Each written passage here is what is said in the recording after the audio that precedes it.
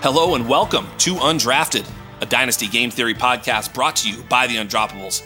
I am your host, Scott Belanger, a.k.a. Jax Falcone. You can find me on Twitter at Dino Game Theory. This is episode number 135. Thanks for tuning in. Ooh, that might have been a little preview into what's going on today on the show. But before I even do that, I wonder, and I'm sure the listeners are wondering, is Michael P. Duncan okay? I mean, is he okay? We had the Boston Massacre. Was it like 4.0 at this point? I mean, we've seen some Boston Massacres, but that one was brutal as poor Michael P. Duncan's MVP crybaby Joel Embiid, I'm going too hard on him, just fizzled out of the playoffs. And who could have seen a big game 7, fade from James Harden? Nobody saw that coming. Nobody. He's such a big game player. You know what I mean? You guys know what I'm talking about. Well, maybe we'll get into some of that and more, but I think I'd rather talk to Mr. JJ Zachariason as he is the guest on my show this week. I'm super excited. Y'all know JJ. I love him. And without further ado, Mr. Late Round Quarterback himself. You can find him on Twitter at Late Round Quarterback. JJ Zachariason. What's going on, buddy? What's up, man? I think you needed a little bit longer of a pause before the thanks for tuning in, but otherwise, brilliant intro. I know, exactly. I was wondering when I was going to fold in the thanks for tuning in, but that was where it was. I usually say some stupid nonsense there. I really needed my own tagline at the end of that. I'm just going to steal yours. Is that okay? That's fine. You can go for it. I'm sure there's been many other thanks for tuning ins before me. You think you're not the first person to say it. Although I will tell you, you absolutely slay that. There are times that you have gotten me with the pause before thanks for tuning in where I'm like, fuck, did it pause out? No, there he is. So I love it. You do a great job. Thank you so much. And we'll just hit it real quick. For those who don't know, I actually don't even honestly know how it's possible that someone would be listening to my show and not know who you are. But if that's even possible, if you're not already following JJ, that seems like a terrible mistake. I love your podcast. It is, I've said this before when you've come on this show, it is the polar opposite of this show. It's short, succinct, and packed with knowledge. This one, not that. No, I'm only teasing. But it is a long form. We like to talk it out. We have a lot of fun on this show. Your show is like just the tincture. Right? It just gets you all the info. I love it. It's great. You have to be listening. So thank you for doing that show. It's awesome.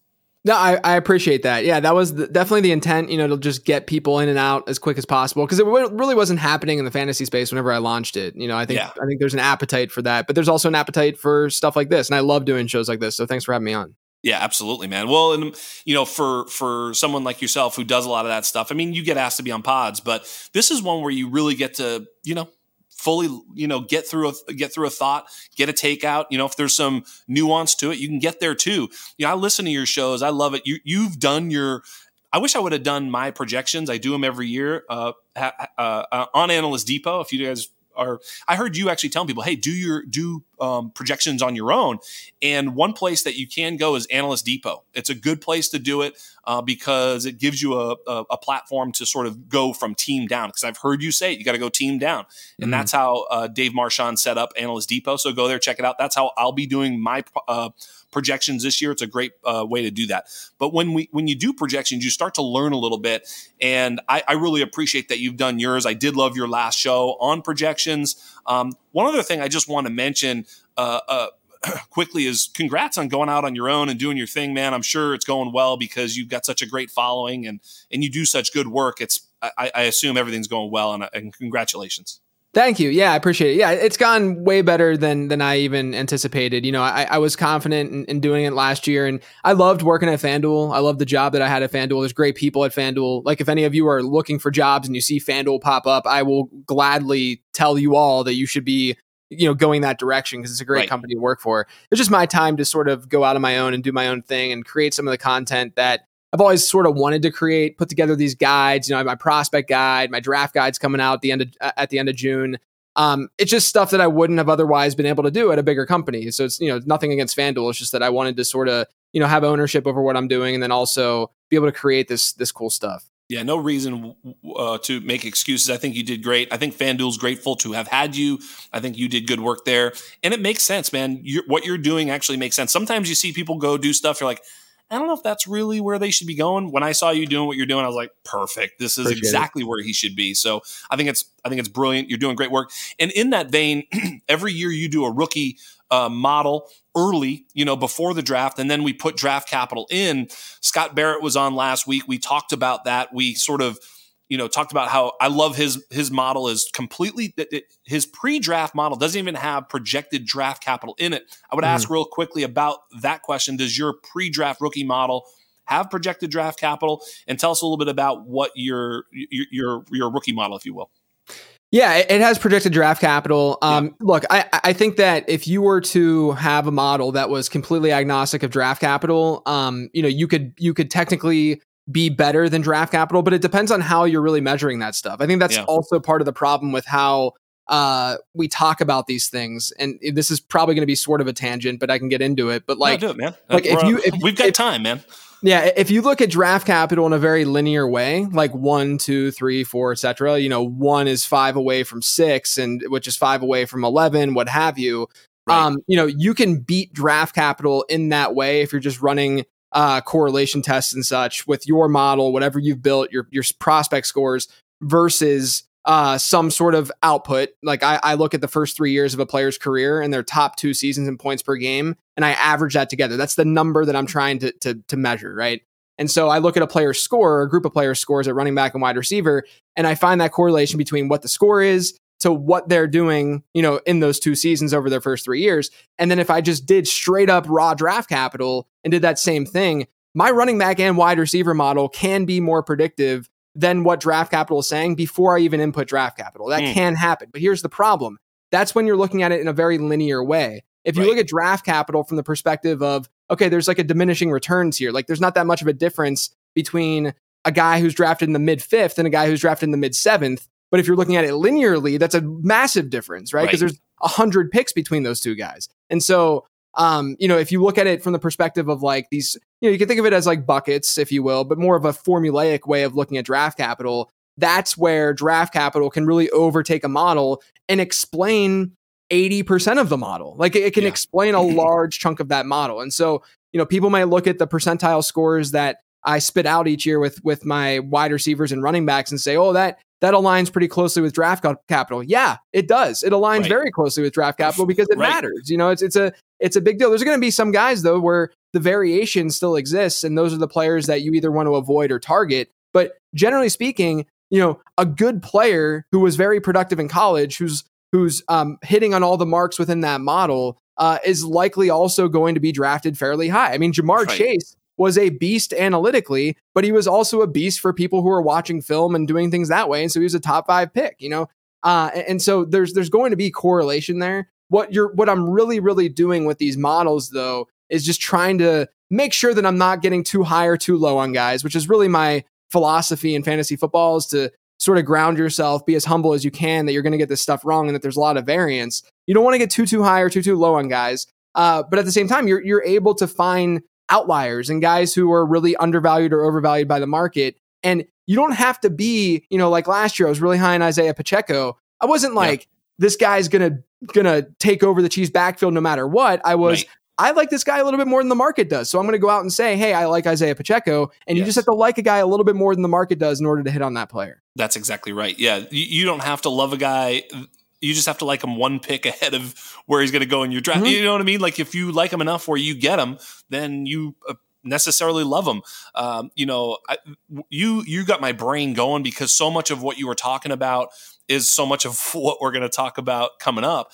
And one of the things like you even mentioned the sort of draft capital, it's like we had Jahmyr Gibbs projected draft capital, between like pick 22 and like 35, like early second, but more likely late first. Well, that is a way different than pick 12, and it's not like the same difference as pick 35 to pick 48. It's a bigger difference, as you point out. So it's not linear. And that's the sort of the point is like we could have looked at, Jahmyr Gibbs as a late first round pick and been like, pretty good prospect. Jahmyr Gibbs as a top 12 prospect is something we need to pay attention to. And that's a bigger difference. And I think that's kind of to your point, right?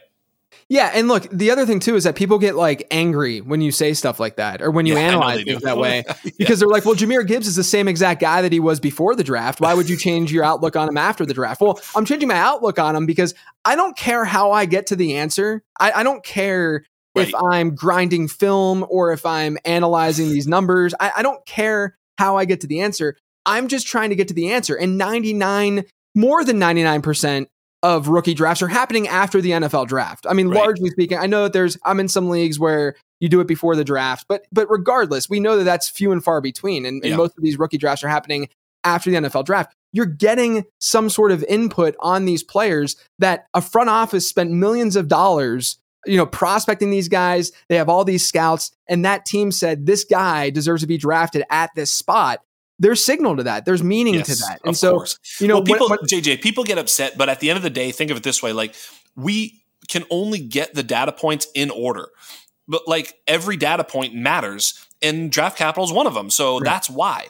And so it's like as if we could know the first year's statistics or performance of Jahmyr Gibbs. That would also be I would love that information. I'm not going to get it. So I have to prognosticate, just like we had to prognosticate what he would run as a 40, how many targets he would receive in college. All these things are things that once you know them, then you know them. And if he would have fallen into round 3, that would have said something else about Jahmyr Gibbs. And we would have had to have figured out what that was. Is he injured? Do they not like his right? I mean, there's some reason why he wasn't drafted there, and there is a reason why he was. And there, we can say, oh, Detroit was just stupid. It turns out they apparently weren't. As I think the greatest what if is, what if the Jets were telling the truth and they were going to take him and they were going to put Jahmyr Gibbs on the field with Breece Hall? That would have been an absolute mindfuck.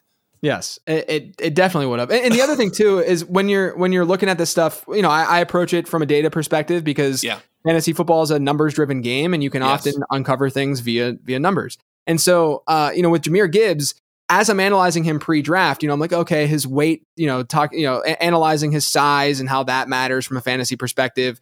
And then you look at projected draft capital, and like you said, he was looking like a late first, early second round pick for most of the offseason. I mean, there was at the beginning of the offseason, maybe in like January, he was projected to go like in the second round, very firmly in the second round. Yes. And so as he sort of climbed, I don't think anyone expected 12th overall, even the day before the draft. I don't think anyone was really expecting that. But when you look at like comps and you look at, has this happened before? Can we be confident in this player because we've seen this type of profile go in this range of the draft, and how did that profile end up doing? Can we be confident in that player? Well, as a second round pick at 199 pounds, it's rough. You get Giovanni Bernard, you get Isaiah Peed, you get these guys who, Giovanni Bernard was fine, but he wasn't great, right? But then you get a 12th overall pick with Jahmyr Gibbs, a guy who's 199 pounds again.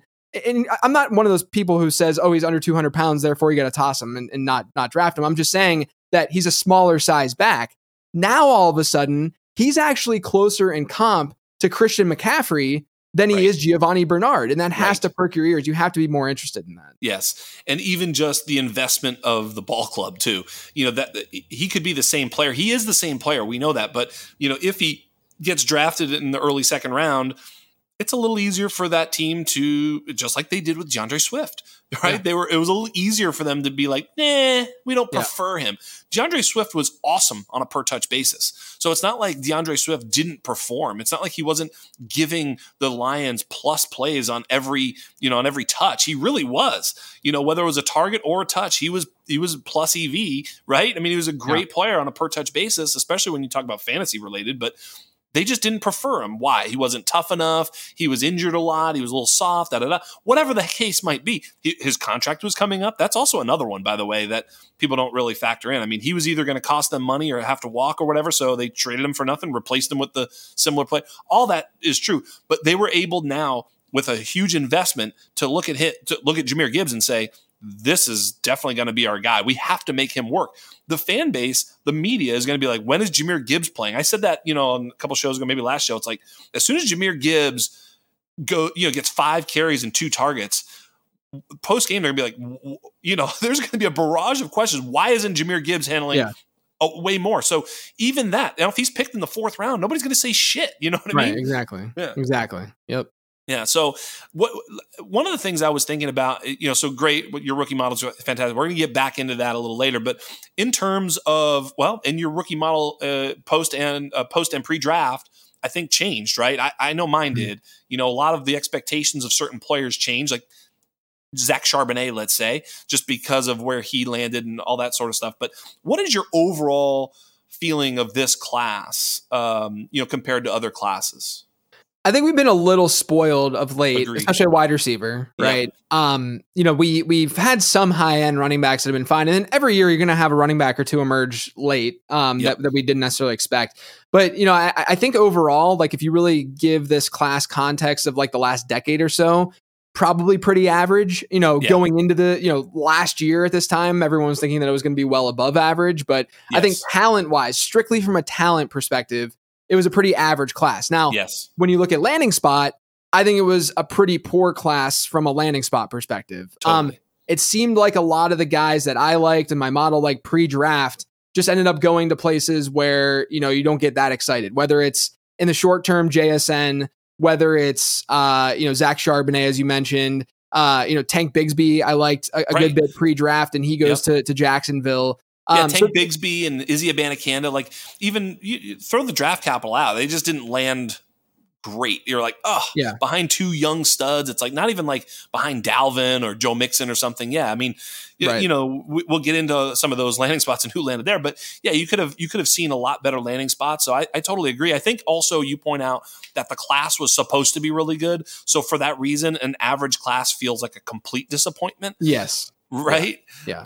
But it brings us to a player like, Jonathan Mingo. And it got me thinking, like, Jonathan Mingo was drafted by the NFL right around where like T. Higgins and Michael Pittman were drafted. Mm-hmm. And so therefore we're now drafting Jonathan Mingo where T. Higgins and Michael Pittman were drafted. And Jonathan Mingo pre-draft and in your model and in anybody's damn model. I mean, if you have any model worth a lick, Jonathan Mingo ain't close to those guys. And so the question is probably more than just this, but is he worth a 1-2 turn pick in your Superflex rookie draft? Yeah, so here's the thing. I think that if we had the same draft capital and we had the same landing spot, if the Panthers picked another wide receiver, like let's say that they went after Mims or something. Oh my God, don't do Marvin Mims. I mean, he would easily be like a late first rounder in rookie drafts, right? In both in any format. Yes. But I think just because the way that things sort of like sifted and worked out, you have the draft capital and landing spot's good too for the most part for Mingo. He not only could see work this season. But now he's associated, and hopefully Bryce Young's good. And then all of a sudden, they can grow up together, if you will. And so the landing spot's great. The issue from a production standpoint, I did some analysis on this before the draft. I did this analysis with the draft capital of 40 to 120 in mind, and then he went 39th overall, so he was right outside of this technically. But basically, I looked at if a player was within that pick 40 to 120 range. I looked at if he was an early declare, if he was not an early declare, and if he had a best season yards per team pass attempt rate of 2.5 or greater or less, right?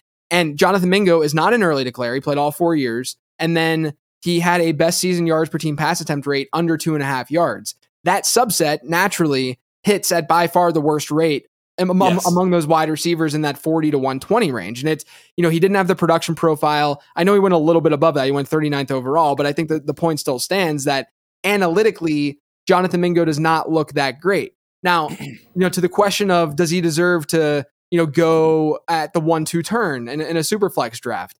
I think that there's definitely, I'd have a hard time drafting him over guys like Devon Achane and Zach Charbonnet and Dalton Kincaid. And then I think that once you get after that tier of players, you can make an argument for about 7 guys. I mean, legitimately, you can make an argument for so many players. And I think like, the bottom line with a player like Mingo is when we're analyzing these players individually, we start picking on them and saying, here's your red flag, here's your red flag, here's your issue. But then we ignore the other red flags of the players also being drafted around him. Like I like other wide receivers in that range in the second who got drafted in the second round. I like them objectively more than Jonathan Mingo. Like I would rather draft a Marvin Mims, a Jaden Reed, what have you, over Mingo. I have them in the same tier though. But at the same time, I'm not going to sit here and pretend that those other players don't have any red flags either. Right. Agreed. So Jonathan Mingo, yes, he has these red flags, but I still think he still belongs in the tier of those other wide receivers, even like a Kendre Miller. Like, I think that he still belongs, in that tier. So if you want to take him at the beginning of the second round, I wouldn't necessarily do it. I would wait a little bit longer, but I can understand it. I can at least comprehend and say, yeah, same tier. That's fine if you want to go that route. Yeah, JJ, it's funny because like I I walk the tightrope of this thought process, and I think the listeners will like this thought process because I also I have all the Jaden Reed and Marvin Mims. I have all of it. Like I don't think I've left a single draft without one of them. Like so.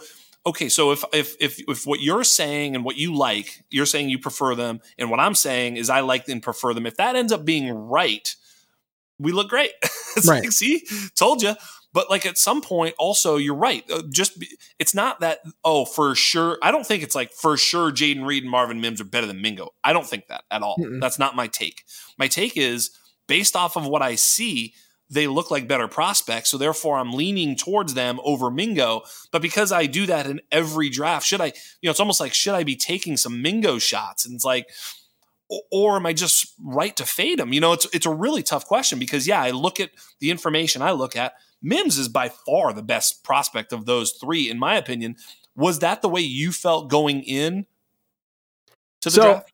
Yeah, so I actually have Jaden Reed as my wide receiver 5 in this class. I think right now, today. What about before the draft? Was that also the case? Before the draft, I had Jaden Reed high, but I didn't think that he was going to go where he went draft capital wise. So did you have Mims over him? Do you remember? Yeah, I did. I had him. I had Mims as a late first rounder pre-draft. Yeah. Okay. And so that was mostly though like waiting to see how things sort of worked out. It wasn't like a firm take after who we knew would go or thought would go in the first round. Then it was like, okay, now you have all these other wide receivers and stuff who might go in the second round. Mims might have been a day 3 pick for all we knew. I mean, heading into the draft. So I had Mims sitting there as the best prospect of the guys who went in round 2. And then the reason why I went Jaden Reed over Mims post draft was he went higher, obviously, in the draft. I think that there's a lot to like about Reed's profile. It wasn't like you're mentioning those two guys with Jonathan Mingo, and which guy would you would you have if you're in a single rookie draft? Yes. You're going to take Mims, you're going to take Reed over Mingo. But if you're in 20 rookie drafts, it might be a decent idea to diversify a little bit because if you were to run a simulation of the NFL 100 times, maybe we would say the best fantasy asset is Mims with a 60% chance and Jaden Reed with a 60% chance and Mingo with a 40% chance. It's not really that significant, right? Correct. Like it's not That's it. that Bingo. Crazy of a difference. And so for me, the way that I approach this stuff,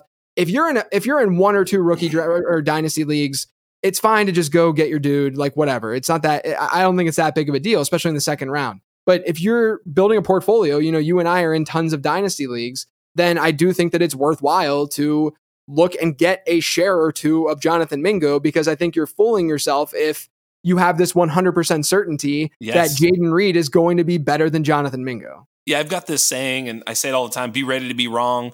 And like when you're ready to be wrong, you're like, well, how am I going to be wrong about this one? I mean, you can sort of see the trap doors in all these players. And Jaden Reed, look, I mean, he's a small school transfer, not small school, but you know what I mean, kind of. I mean, and then he didn't produce as a senior so much as we would have liked. But then you look, okay, he's got an early breakout. He was just dope at the Senior Bowl, and he did produce early. I mean, there's all these good data points for Jaden Reed, and then he just looks really, really smooth out there. I mean, when you turn on the Jaden Reed film, it's like, golly, this guy looks like a modern NFL, slot flanker, right? I mean, he just looks like the modern day NFL and the way that he plays.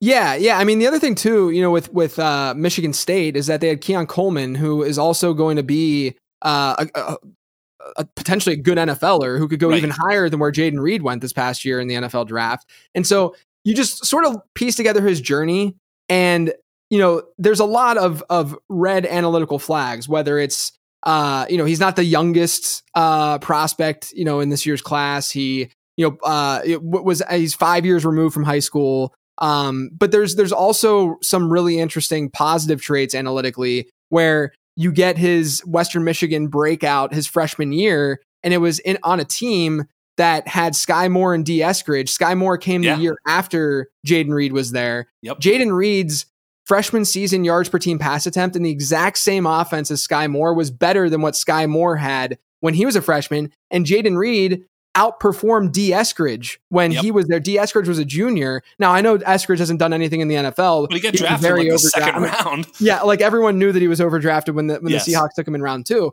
But it's still an example of, okay, this guy was performing well with NFL level competition. Bingo. Even if D. Eskridge were borderline, 7th rounder undrafted or something, that's still impressive to be able to outperform him as a freshman, right? When he was a junior. And then he goes to Michigan State. And there's stuff in my prospect model that I don't include in the model itself, like rush attempts or punt returns and kick returns and stuff like that.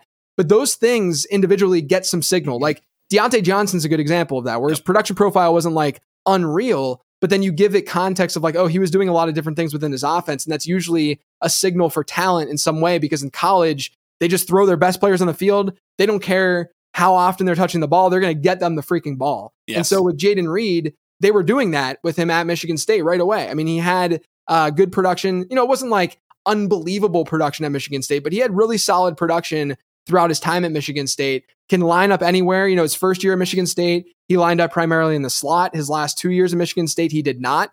He's able to line up anywhere on the field. And then you talk to film analysts, people who start charting this stuff. I remember early in the process, I'm like, I DM Matt Harmon of Reception Perception. I'm like, hey, Harmon, go check out Jaden Reed, because I need to see if this is legit or not, because one of the comps in my model for Jaden Reed was Stephon Diggs. And I went to Harmon. I was like, check this dude out. He comes back to me a week later and he's like, Jaden Reed's legit. Like Jaden Reed looks like he could be, he has a couple things he's got to tweak to his game, but he could end up being legit. And so when you get that combination of like these positive traits and these things that you're looking for, that this guy hits to some degree in what is as we've talked about, weak wide receiver class in general. And then you, on top of that, hear from a lot of scouts and film analysts that are saying, this guy's good, this guy's legit.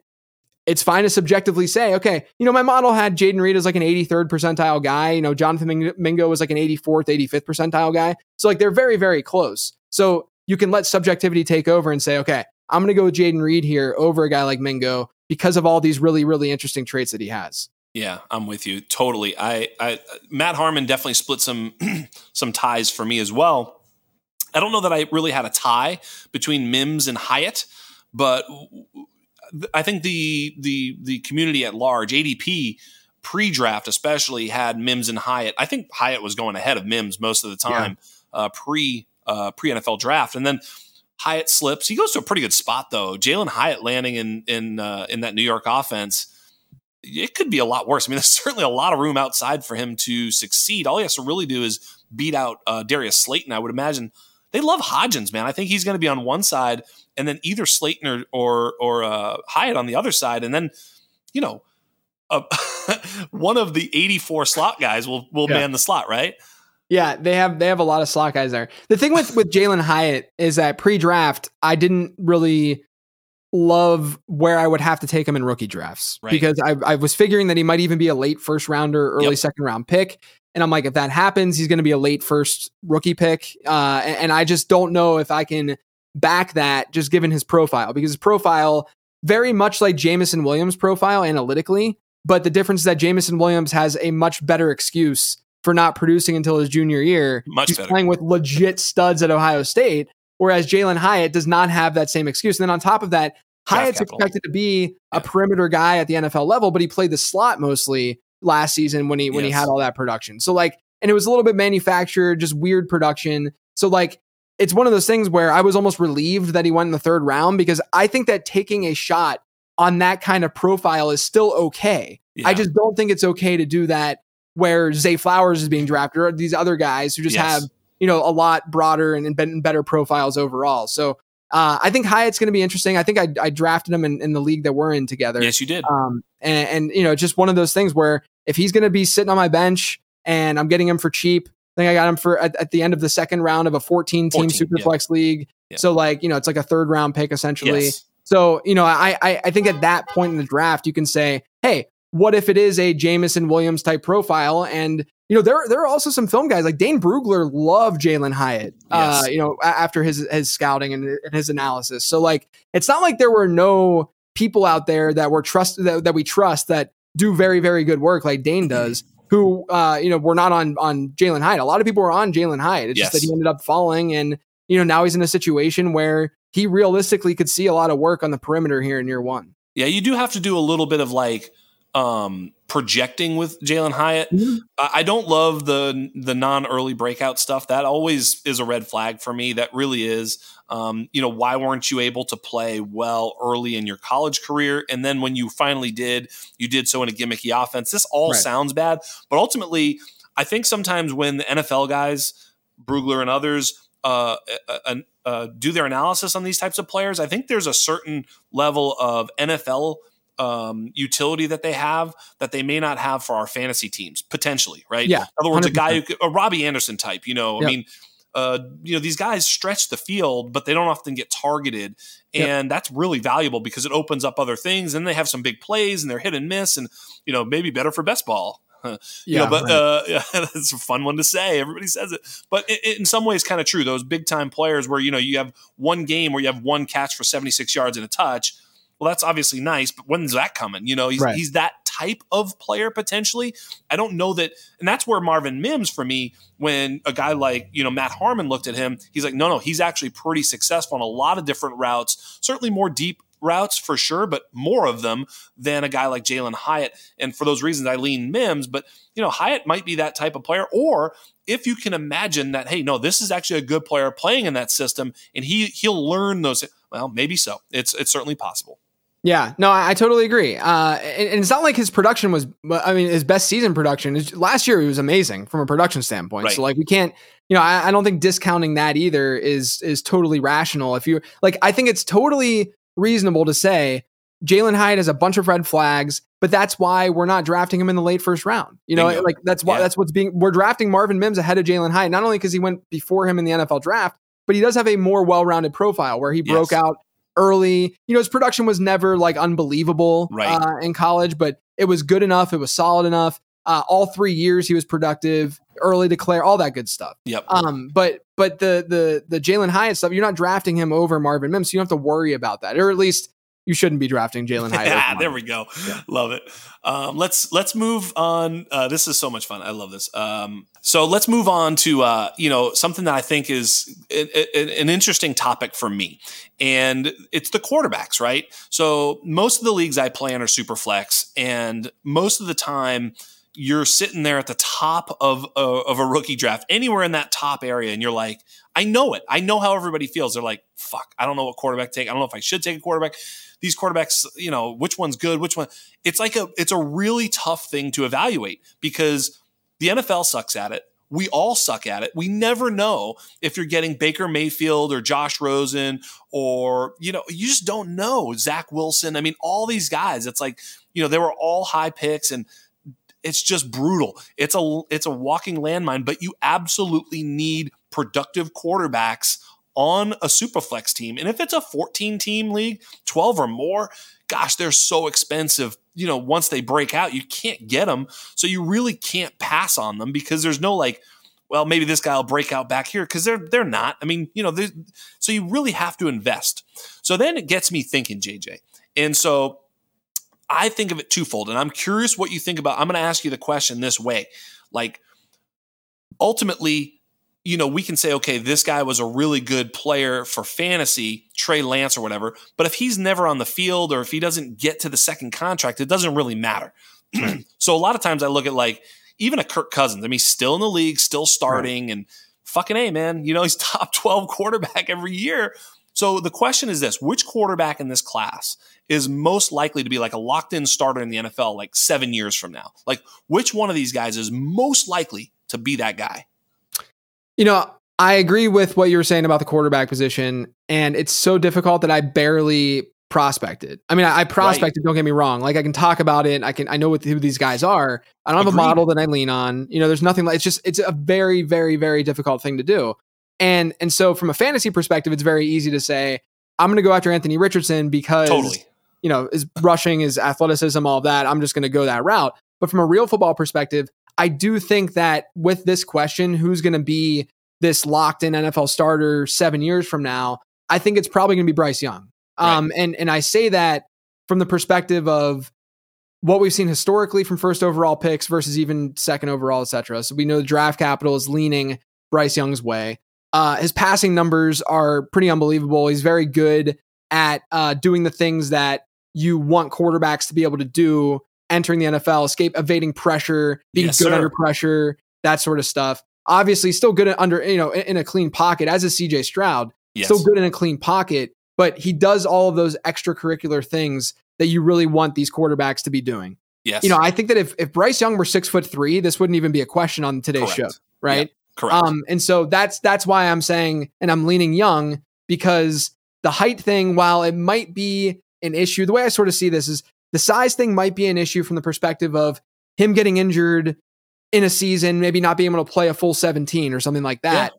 But I don't know if it's going to really affect his longevity. I don't know if it's going to affect him, being able to play years and years and years. It might just be this bummed ankle or this or that. And maybe that adds up at the end of the day. It might, maybe it'll end up, but even like a Kyler Murray, the way that everyone comps the two because of their size, he's had some injury issues, but some of it's a little fluky. I mean, he had that ACL last year that was just a bad, situation with his foot being planted in a certain way and stuff like that. I mean, like that stuff can happen to any quarterback who's escaping the pocket. So yeah. I'm not like overly concerned compared to others about Bryce Young's size. I think that it is an issue, more of an issue from a fantasy perspective, probably. But I would probably say Bryce Young for this answer. There it is, right? So ultimately, it's funny because we're so unsure, but if we were really betting those chips, I was CJ Stroud pre-draft, but post-draft I switched to Bryce Young for the reasons you stated. The 1.01 is a valuable indicator, and I said I wonder if you agree with this. I think the NFL, it's not one team I think that picked him at 1.01. Like when Baker Mayfield went first overall, I think the NFL at large disagreed, right? Yeah. If you polled so many GMs or whatever, but I think the GMs coaching all the NFL, the sort of industrial complex, if you will, was Bryce Young quarterback one. You agree with that? Yes. That's also a big, like, I can't shake what was going on, even if it was all noise. I can't shake what was going on with CJ Stroud pre-draft and the way that teams were talking about it through the media, obviously, but how it just seemed like he wasn't this obvious consensus QB1, whereas Bryce Young seemed to be that dude. All of the people connected with Houston, like Lance Zierlein, for instance, he's someone who's very, very connected with the Texans. And, he noted that they were down to about 3 guys, heading up into the draft, and CJ Stroud was still part of that consideration set. But the fact that it wasn't an obvious CJ Stroud makes you second guess what you're seeing or what is going to happen with this player. So I just think it's a lot safer to just go Bryce Young at this point. Yeah. However, you're not taking Bryce Young as your quarterback one, are you? I'm not. And again, in that same league where I'm going I've been going the productive struggle route, I took Anthony Richardson at the 102. I really think Richardson could be, of the quarterbacks in this class, he's obviously the one that could reach Mahomes, Josh Allen, Jalen Hurts from a fantasy perspective, could actually have that. I don't know if we're going to see that with a Bryce Young or a CJ Stroud, but Anthony Richardson, he's just a pretty safe, like he's a lot safer of a bet from a fantasy perspective than I think people give him credit for. Totally. The fact that the Colts, here we'll go back to the draft capital thing and how teams sort of invest in these players and why that matters. If the Colts or if a team spent a late first round on Anthony Richardson, that investment's not very significant. Whereas them spending a top 5 pick on Anthony Richardson, they're going to do everything they can to make sure that this thing works out and that Anthony Richardson is their dude, right? Totally. And so as a result of that, if you look at history and you look at these sort of mobile guys who have gotten drafted, in the top 15 or so. So let's just look at top half of the first round. So you get mobile quarterbacks drafted in the top 15 since 2011. And you look at how they did as a rookie from a fantasy perspective. It's a pretty good list. You get guys like Justin Fields, Deshaun Watson, RG3, Kyler Murray, Josh Allen, and Cam Newton. Those are the 6 guys that were in top 15 that were very mobile during their rookie season. And of that group, Justin Fields was the worst from a fantasy points per game perspective. He had like 11, 12 points per game or whatever during his rookie season. But then Deshaun Watson had 24 before he tore his ACL. RG3 had 21. Kyler Murray and Josh Allen were above 17. Cam Newton had his crazy season where he scored over 23 fantasy points. So what I'm saying is if Anthony Richardson which usually top 5 quarterbacks get work during their rookie season. And I think he's going to start probably sooner rather than later.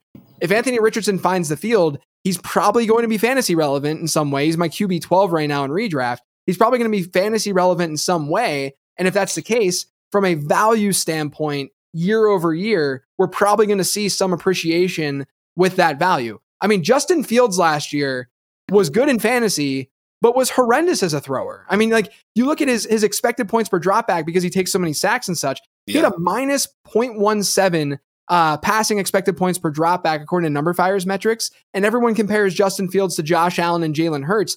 Both Josh Allen and Jalen Hurts during that same exact season before their breakout, before they added that wide receiver piece, they were above a 0. They had a positive expected points per dropback rate. And so Justin Fields is not there as a passer, not yet. Not yet. But look where Justin Fields goes in startups, right? Justin Fields is still a first rounder in Superflex startups. The same exact thing can happen with Anthony Richardson very, very easily. And Anthony Richardson could very, very easily end up being a better passer too. Yeah. It's because Justin Fields is like JT on the ground. I mean, it's unbelievable. It's incredible. So I had said pre-draft that the only thing that concerned me about Anthony Richardson was whether or not he's going to be any good at, 3rd and 8. Can he deliver the ball on target and on time? We'd have no idea. Like, that's a problem, but that's a question for Bryce Young. That's a question for CJ Stroud. Right. That sounds like, oh no, they'll be able to. We don't know. It's just it's how good are you at moving the ball down the field consistently, converting first downs and getting in the end zone? That's it. But I said that's a question. The other question was, how long would he be a starter in the NFL for those reasons, right? Like, how much of a leash would he be able to get? My other question was, how soon will he get on the field? And so pre-draft, I was a little bit like, I'm not sure. I said, if and when Anthony Richardson plays quarterback in the NFL, he's going to be a dope fantasy asset, period. Like, it's almost, I don't even understand how he can't be, because he's got the greatest athleticism ever. And so then the draft solved the first parts of my worries, because you pointed out, like he went 4th overall, gets the draft capital, and that means that they're heavily invested. You look at Josh Allen, you look at even Daniel Jones, who got that type of draft capital. Justin Fields is another one. They didn't win shit yet, but they're still invested in him. They did not go take Bryce Young at the 1.01 because they were invested in Justin Fields. Had they taken Justin Fields early 2nd round, they probably would have picked Bryce Young. You know what I mean? Right. But they're invested in him. So those guys tend to get a little bit of leash even when they're bad. And for that reason, I think Anthony Richardson will likely be afforded the very same thing. On top of that, will he play right away? You answered it. He's probably going to play right away because they have Check's notes. Gardner Minshew is their only other quarterback, and they're starving for something right now. They're starving. They're not going to go with Gardner Minshew, I can tell you that. But had he gone pick 5 to Seattle, it's likely he has a redshirt season behind Geno Smith. Right. So that would have been a demerit to his value. So he absolutely crushed the landing spot. On top of that, Indianapolis really crushed the draft too. So they're putting a lot of great players behind him. They drafted a tackle, I forget the kid's name, but they had a great draft, right? So now you have him in a situation where he's going to play. He's going to play early and often, and he's probably going to be given a long leash, and he's probably, as sure a thing to score fantasy points once on the field as there is at the quarterback position. For all those reasons, he's easily my quarterback 1 in this draft now, and I was not there pre-draft. That's okay to change your mind now, because it's so easy to see. Just like all the guys who are in on Will Levis have to be a little bit more, Levis or Hooker. I mean, Hooker is way down there now too for me. We don't even need to get there. If you want, we can. I've got a sort of a take on Hendon Hooker. The arbitrage play on Hendon Hooker is Hainer and Toon and all these other guys, because what is Hendon Hooker right now? Hendon Hooker is a backup player who may or may not see the field. I mean, they're just as likely to re-sign Goff, by the way. Anyway, I'll get there, but that's a good take. You can get there. But so now the question with Anthony Richardson, I think you and I both have him as our quarterback 1 in 1 quarterback leagues, obviously, but also super flex leagues. We both agree on that. Here's the question I have. Are there any scenarios where you would take Anthony Richardson over Bijan? Is there any scenario you would do that? No.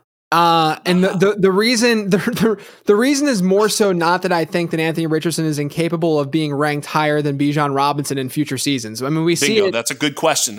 You answered. See, you're so fucking good, JJ. There it is. Keep going, damn it. Like you look at I'm looking at my Superflex rankings right now, my startup rankings, right? I have 6 quarterbacks that I'm taking before any other player in a Superflex startup, right? Up until Justin Herbert. I mean, maybe you could have Lamar Jackson there. I still have Lamar Jackson over Justin Herbert. But you have that group of quarterbacks, and then you get into the Justin Jefferson, Jamar Chase tier, right? Yes. And you can make the argument that Bijan Robinson is in that tier, maybe you're like right below that tier already right now. But yes. The fact is that he's going to maintain value year over year, Bijan Robinson. I mean, it would be very, very difficult. And you should have even more confidence that he's going to be able to do that because of the system that he went to. This Atlanta offense had 3 top 15 running backs last year in success rate.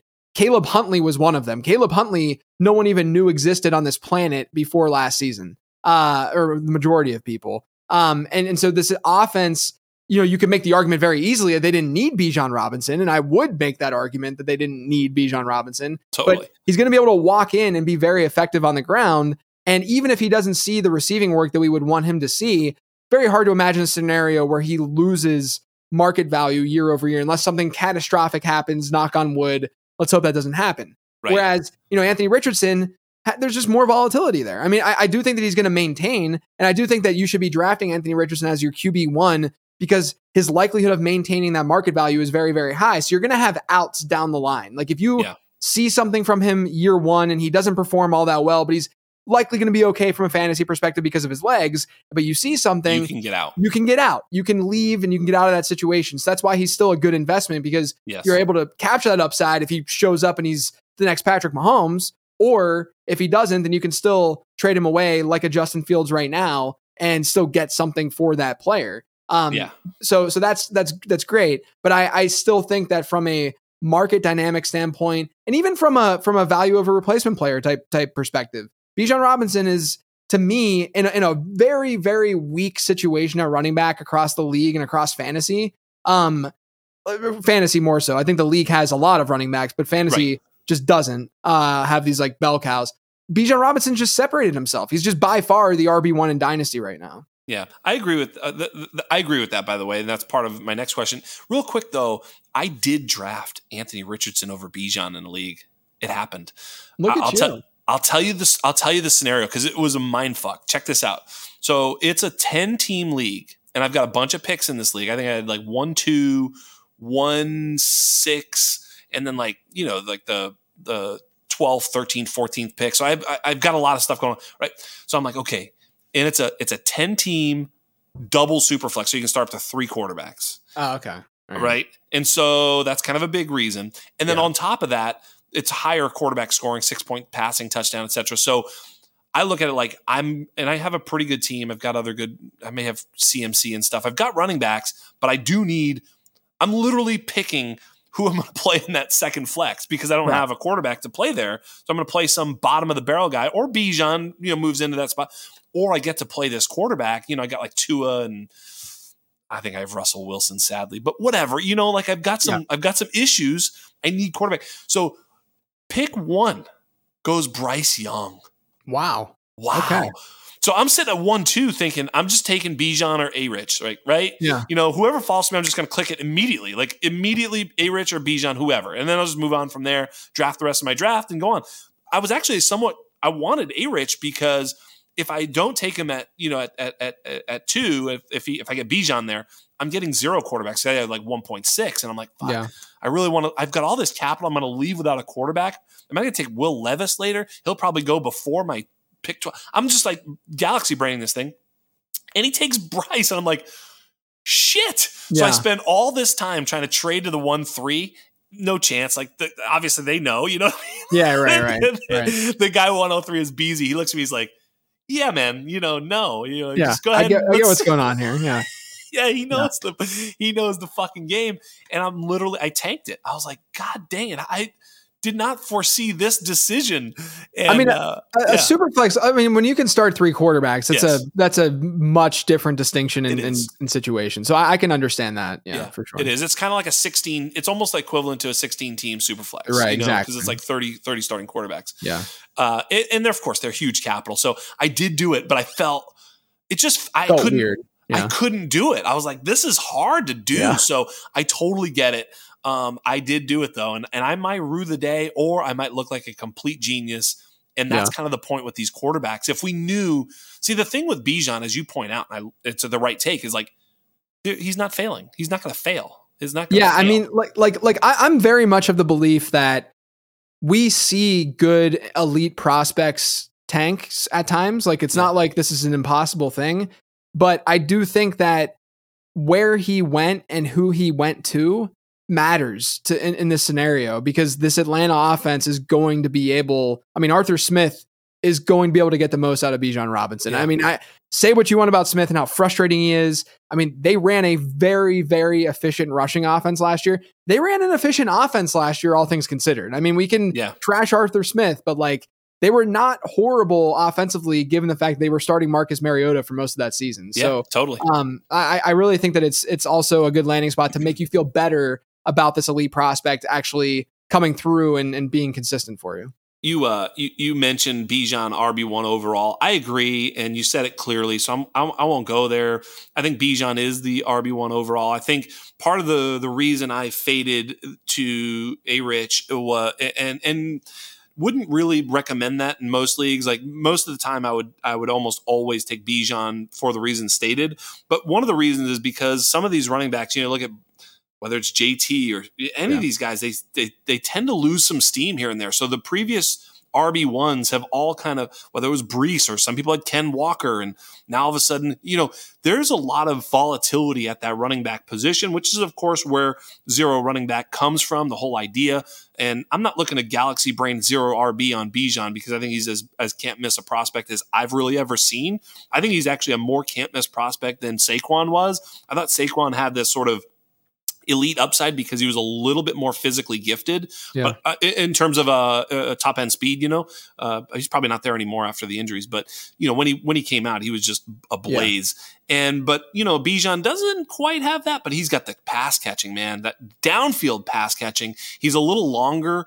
So he's able to catch more in traffic. Like he is just incredible. So Bijan, you got no arguments with me now. RB2 overall. I had Scott Barrett on last week, and he actually made the case for Gibbs as the RB2 overall in Dynasty. And I was like, well, that's fair. I can't be like, you're an idiot, dude. But I'm not sure I'm there. What do you think of that? Yeah, I don't think I'm quite there, but I understand the argument for sure, because I think that after Bijan, there's a lot of question marks. I personally have Breece Hall as my RB2 in Dynasty. Yeah. And I think that he's still in a tier above Gibbs. Obviously the injury is a little bit of a shame and not helpful for Hall, but I already said all what I said about Gibbs, the player, him comping more now to CMC than Isaiah Pede and Giovanni Bernard. I don't think he's as good. CMC is the second best prospect in my model behind Saquon Barkley.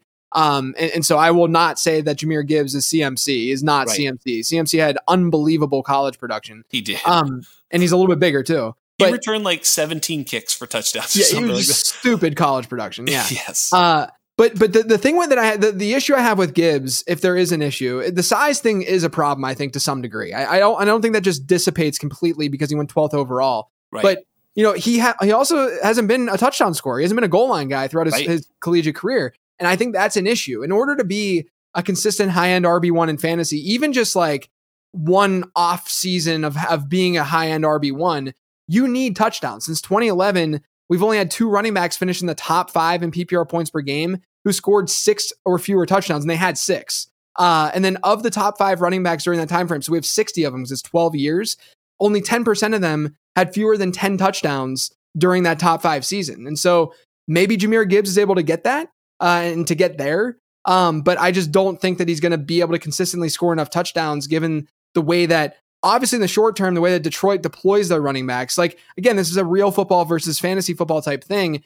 you have David Montgomery right now, and he's signed for at least, they can cut him after 2 years, but you have a 2-year situation with David Montgomery, who's likely going to be the goal line guy. Yeah. I think we would all agree after what we saw with Jamal Williams last year. So David Montgomery is likely the goal line guy. Jahmyr Gibbs is going to score touchdowns. I'm not saying he's not going to find the end zone, but it's going to be very difficult for a profile like that, as we saw with DeAndre Swift, to get double-digit touchdowns. And so, I see it with, there's definitely question marks with Breece Hall, where, the Jets were linked to Jahmyr Gibbs. They draft Izzy Abanikanda. They're doing things that we're like, okay, this is really frustrating. And maybe they're a little bit more worried than we think about Breece Hall's long-term capabilities and availability. But Breece Hall, to me, has a higher ceiling inherently to be a consistent top 5 break fantasy football type of running back than Jahmyr Gibbs does. I think Jahmyr Gibbs is going to be a consistent, unbelievably good high-end RB2, low-end RB1. But I don't know if that consistent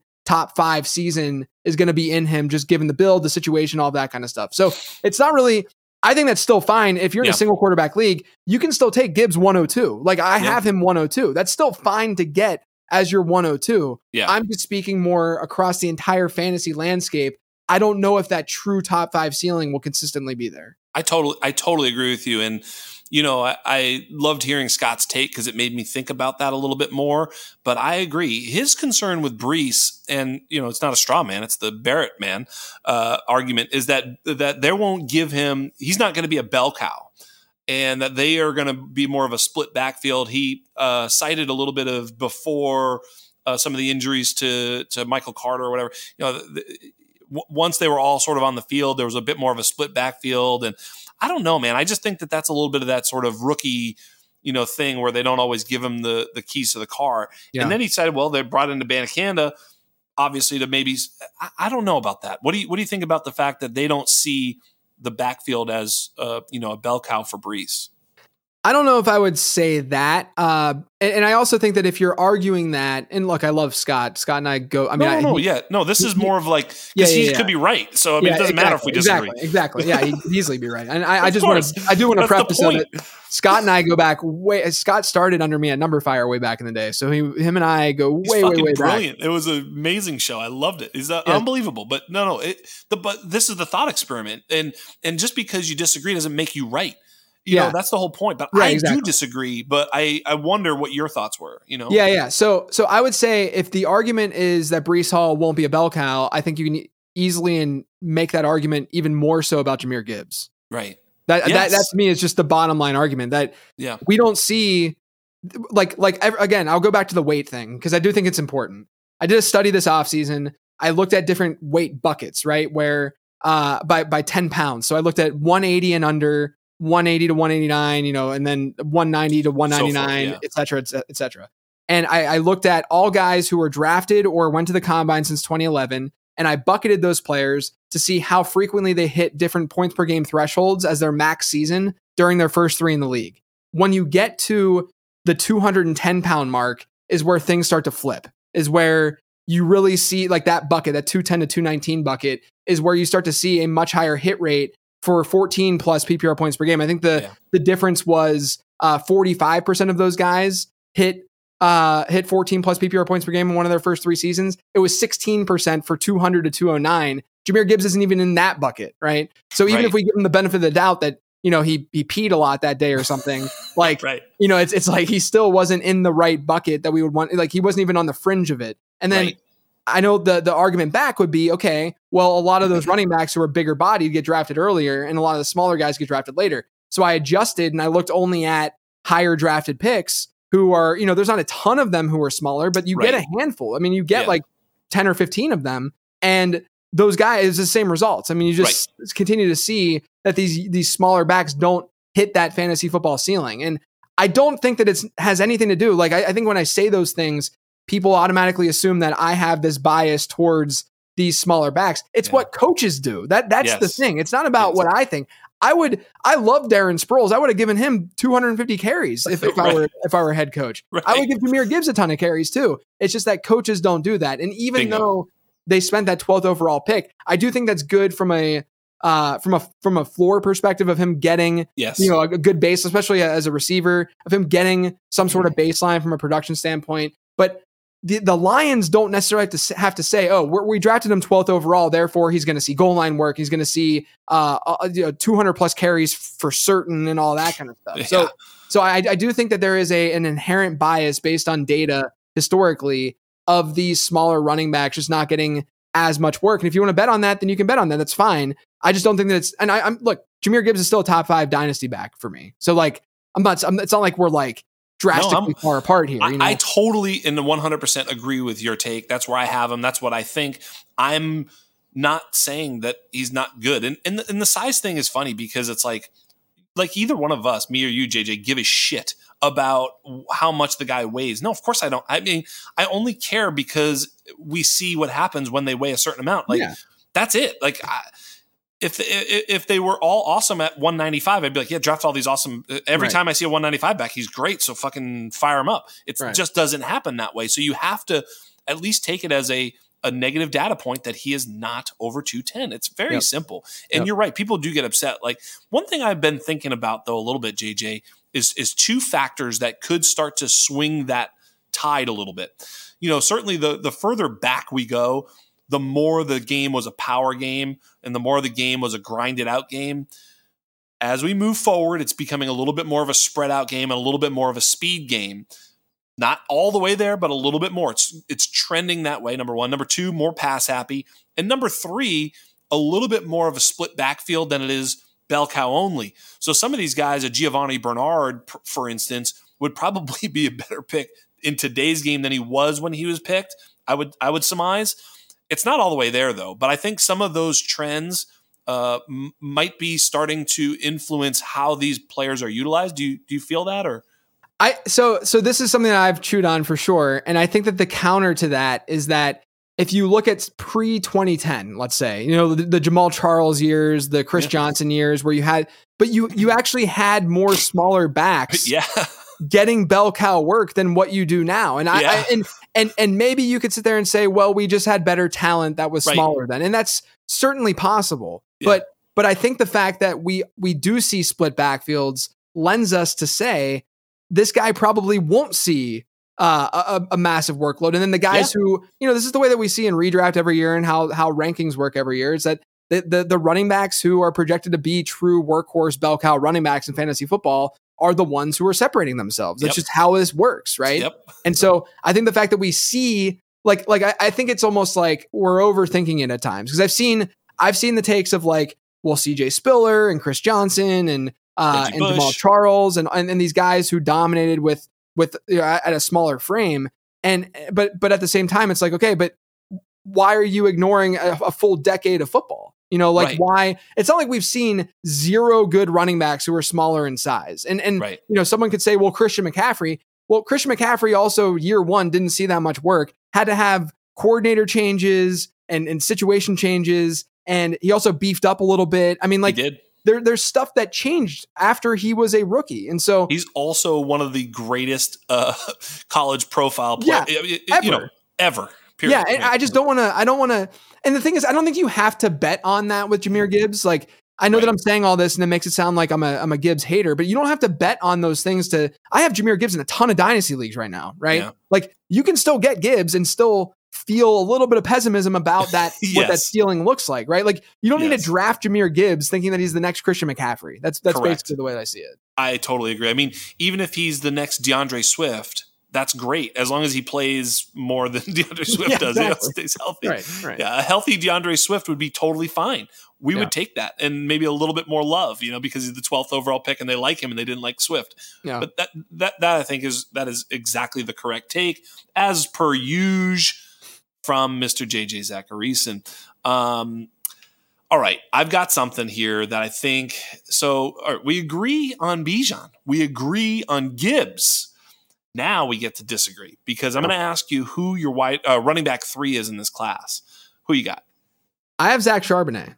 And I don't think that I feel like it's not popular. Like, I don't know. How do you think it would be split? Like, do you think like maybe like 30 to 40% of people have Charbonnet as their RB3 right now? And I don't know. I don't have Charbonnet as my RB3, but I also am ready to be wrong and I understand. So I'm really curious to hear your take as to why Charbonnet, because I don't think there's a right or wrong answer.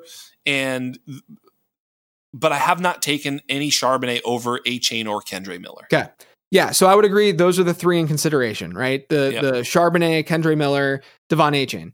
So Devon A-Chain would not be where he's going, would not be going where he's going if not for the landing spot. I think Miami. Everyone would agree. It's all there. Miami. Yes, I agree 1,000%. All Miami. And I hate it. I hate that I love it. I hate it. So if you look at these guys as prospects, right?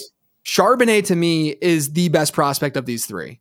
And I say that Kendre Miller, I like Miller, and I definitely warmed up to him pre-draft and such. The issue I have with Miller is he does not come with a very good receiving profile, and that's a little bit scary. It's not a little bit scary. It's definitely scary for me. Yes. I still have drafted him, and I still think that he's a good pick in the early second where he goes in Superflex. But Kendre Miller, Kendre Miller, one of his comps, which I think is in my model, which I think just makes a lot of sense, is Stephen Ridley. Remember Stephen Ridley? Yeah, don't do that. The Patriots, and then he played for the Steelers a little bit. Bigger bodied guy, could handle an early down workload, but you always question what the receiving work would look like. I think that could possibly happen with Miller. The good part about Miller is he's so young that he could develop that skill, and he just came out early. He just hasn't been able to fully get there with his receiving profile. The Devon A-Chain stuff, again, you go back to the weight thing that I was talking about before. We have not seen since 2011 a sub 190 back. And I know that he's above that now because of him beefing up and stuff. Get to 100 carries. It's basically been Tariq Cohen and I can't remember the other off the top of my head, but Tariq Cohen's been like the best small back that size, that's been fantasy relevant in any way, shape, or form. And Devon A-Chain, he has a good production profile. I think he's going to be better than Tariq Cohen. Don't get me wrong. And I still have him in the same tier as Zach Charbonnet. But the Charbonnet argument is that Kenneth Walker might not be nearly as good as people think. That's the Zach Charbonnet argument. Because if you match the idea that Zach Charbonnet, who I think is the best prospect of those three, he's a bigger bodied guy, great receiving profile, James Conner-esque in the way that he can. I had one of his comps as Kareem Hunt too. I think he's just a very, very solid do-it-all player. Yep. Really, really good success rate in college, which is the exact polar opposite of what they have in Kenneth Walker. Everyone sees, Zach Charbonnet is a bigger body back. Kenneth Walker, maybe not as tall and big, but he has the same type of BMI, and he's still, in that 210 range from a weight perspective. But Kenneth Walker is a home run hitting running back. Kenneth Walker last season, among all 100 plus attempt runners, was dead last in his rate of gaining positive yards, and he was dead last in success rate. And so, and then on top of that, he enters the NFL with not a good receiving profile. And then when he took over that backfield last year from Rashad Penny, he averaged a 7.5% target share per game, which is not very good. I mean, it's not terrible, but it's not great. That's like Derrick Henry-esque, right? Right. And so you combine the receiving profile is just not there for Kenneth Walker. It's not there. And it has never been there. Kenneth Walker's his best yards per route run rate in college is worse, his best one in college is worse than Zach Charbonnet's worst. Right. If that makes sense, right? Yeah. Yes, you said it right. You just got there. You went around the block. Yeah, By the way, I got to interrupt you and just say, this is why you're the best, because you win. You win. You're winning now. You're just winning the argument. I don't like this. I'm not having any fun. Well, here I got. Why do you have to be so good at this? Why? There's still more to it. Though. It's more so just I think this is a situation where we have to expand our minds to thinking about these range of outcomes for these players. Yeah. Kenneth Walker, had a good rookie season. He is almost rookie of the year last year. And he's this home run hitter who looks very, very good when he gets in the open field. When he's able to get that corner and go, he's great. I'm not denying that. He's a great runner. I mean, he's good there. He's a dog. The issue is, look at what Seattle's doing after everything I just said about Kenneth Walker. Low success rate, very poor at gaining positive yards, not a good receiver. They go out and they get a Zach Charbonnet, who is a good running back in terms of success rate and is a good receiver, a better receiver than what we have out of Kenneth Walker. And so I still have Walker ranked ahead of Charbonnet in Dynasty, but if you look at this from the perspective of Seattle spent a second round pick to get Charbonnet, right? Which we can all sit there and say, oh, that's Seattle. They love their running backs and yada, yada, yada. Still a second round draft capital to get right. this back. Yes, like, they still did that. Like, it still happened. And so Charbonnet, to me, can be a flex play in that offense with Kenneth Walker. But then if Kenneth Walker goes down, or like here are the outs for Zach Charbonnet to be an RB2, maybe even an RB1. Kenneth Walker gets hurt. That can happen, right? Kenneth Walker, the Seahawks truly don't like Kenneth Walker nearly as much as the public thinks. That can happen based on his year one numbers. It can right? happen. And Zach Charbonnet is better than what we thought as a prospect, which also can happen. Of course, Charbonnet could be worse, and he could not see the field, and he could just play a backup role. Of course, it's in his range of outcomes, but I think from a ceiling perspective, the guy with the highest ceiling of these three is technically Zach Charbonnet. Yeah. No, you're kind of right. I don't like that. I don't like that you're right. I don't know.